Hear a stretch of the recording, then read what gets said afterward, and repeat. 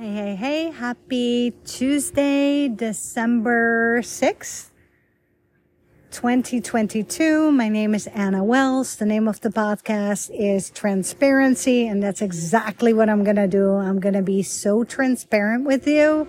They're going to be like, I cannot believe she just said that, but she did. So I'm recording this outside. I'm sitting outside in the swing. We have this patio swing by the pool, looking at Dum Dum the cat. You might hear planes go over. We do live quite near the airport because my husband, John, is a private jet pilot and instructor. So we have to live nearby the airport. And today I would love to chat with you about dig your well, keep your well filled before you're thirsty. So you got to dig your well before you're thirsty, meaning make sure that you give a lot and you do a lot for other people before you ask anything in return. So it's the same like a bank. You have to deposit some money before you can withdraw, right? And that's the same like in life. In life, you gotta deposit a lot, and then eventually, when the time is right, you can withdraw. And that's just what life is. That's what friendships are about. Today, I hung out with two of my best girlfriends, and I love them both. And they both make me feel like sunshine. And they're both different. And I do believe that we have different friends, different friendships, different seasons, different reasons. And I also believe that when you have a lot of the same friends, it actually shows a lot about your character, that you have a good character, you're a good human. If you go through friends like someone goes through socks, then, there might be a sign there like, hey, you got to do something different because what you're doing is not working, right? And don't get me wrong, I've had friends for a reason, for a season that, I don't know, I taught them something, they taught me something, and we're not friends anymore. And that's okay because we grow. We're not stagnant. We keep moving. We keep flowing. And some people are stuck in their ways, or some people, you just grow apart, which is totally fine. So today I started out, I'm always so hard on myself that I say, okay, I want to work hard at least 4 days a week. And once I start working hard, I can't stop. Like I can't turn it off. So I hit the ground running and I just keep going. Meaning I start the day, let's say working out, podcasting, going to the boutique, and then I can't stop. And once I'm at the boutique, I love it. But for me to actually get to the boutique or get to work out or get to do the podcast, I have to push myself. And even John always asks, he tells me, he's like, you create drama for yourself. I'm not creating drama in a bad way. I'm creating work for myself. I'm very hard on myself. And I think also that's why I'm very hard on my friends, because I have high expectations of myself. And that's why I surround myself with people who have high expectations of themselves as well. And I like to up level. I like to have friends who expect a lot and do a lot and accomplish a lot and are not just talkers. I mean, you have these friends who are like, oh my gosh, I wish I could do what you do, or I wish I could have a boutique, or I wish this, I wish that, but they never do anything. And those are the kind of friends that don't push you. You know what I mean? They actually hold you back. Like you want to go to the rooms where the people are actually, maybe richer than you are, because you want to feed off that. And when you go to rooms like that, you want to be the listener. And I really notice that the more I up level, the more money I'm making, the more successful I am, in life that I'm attracting these kind of people. And these people listen. They don't make it about themselves. They listen. And it's an art. It's an art to listen. I mean, I have a friend, and she's more of an acquaintance, but it's like she always talks about herself. She never really asks, how are you? Once in a while I get a text and she's just sharing what she's doing, kind of like bragging what she's doing. But she never ever stops and says, hey, how are you? What are you doing? And these kind of friends, sometimes I don't even answer. I'm like, you know what? You're not even worth it. And it's okay. It's okay to be like that. You don't have to actually say it to them, but little by little, you just like let it fizzle out, right? So, you know, John and I are renting a house right now, and we want to buy a house. And Texas, you know, I mean, I said it before, there's nothing wrong with Texas, just my heart is not in it. And I think what I'm missing about California is that when I was living in California, the hiking was incredible. The weather was incredible. And I feel that the people there were very worldly.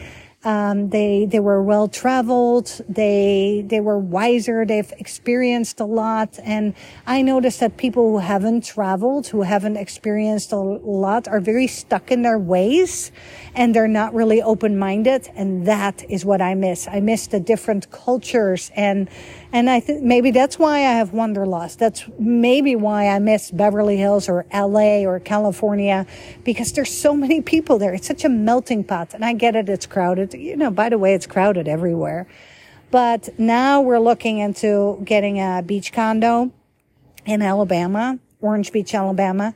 And then I'm thinking, okay, what kind of people live there? But then I also stop myself, and then I'm like, are you really talking to everyone there, or are you living in a bubble? And I guess, yes, I live in a bubble, but I do like to surround myself with like-minded people. So we'll see how that goes. But I noticed that now the world, after the corona, and we are in a recession, that I feel like now the world is getting a little smarter with traveling and with ego and with spending.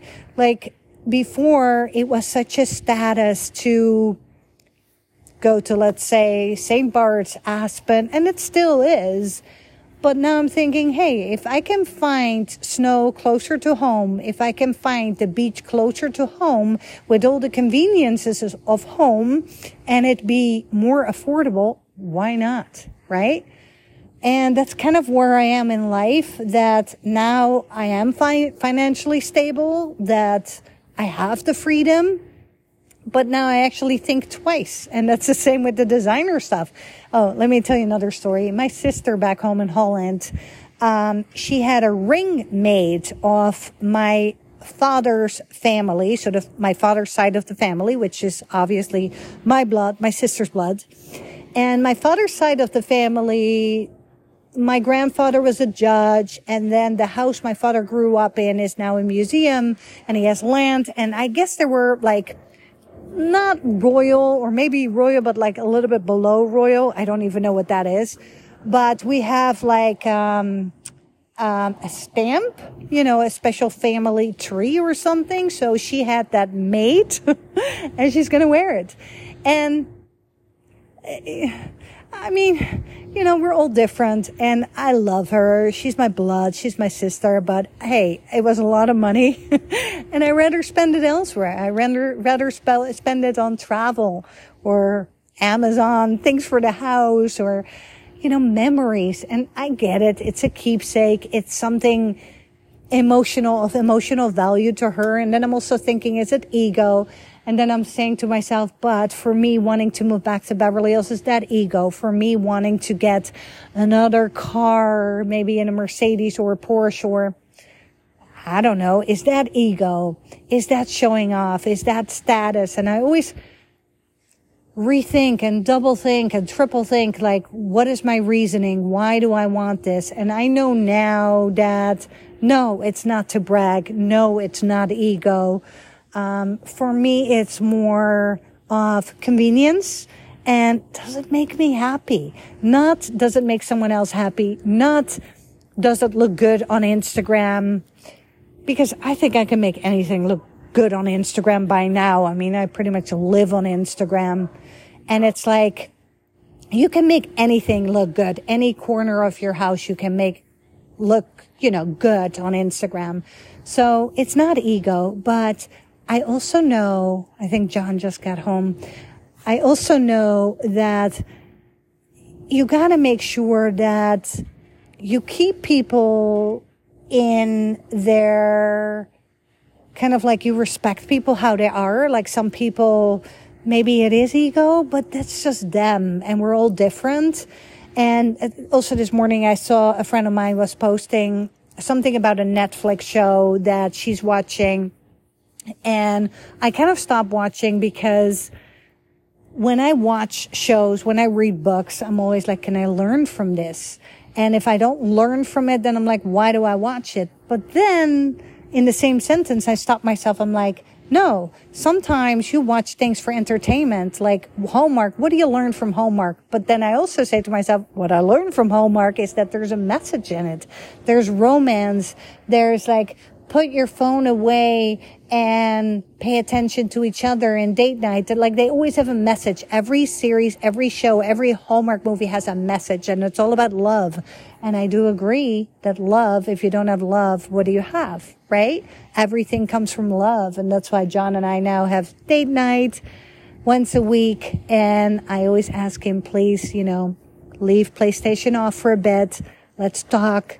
No technology, no playing on our phones, and we really make an effort. And so far it has been working. So, and that's another thing. Relationships, marriage, friendships, it's a season. Sometimes you're up, sometimes you're down, and it doesn't mean it's a bad thing, So I just wanted to keep it short today, but I wanted to chat with you about you gotta give, you gotta listen, and you gotta make sure your well is full. Even before you're thirsty, before you start withdrawing, make sure that there's a lot of deposits in there. So other than that, happy, what is it today? Tuesday? Yeah, happy Tuesday, and I'll chat with you soon.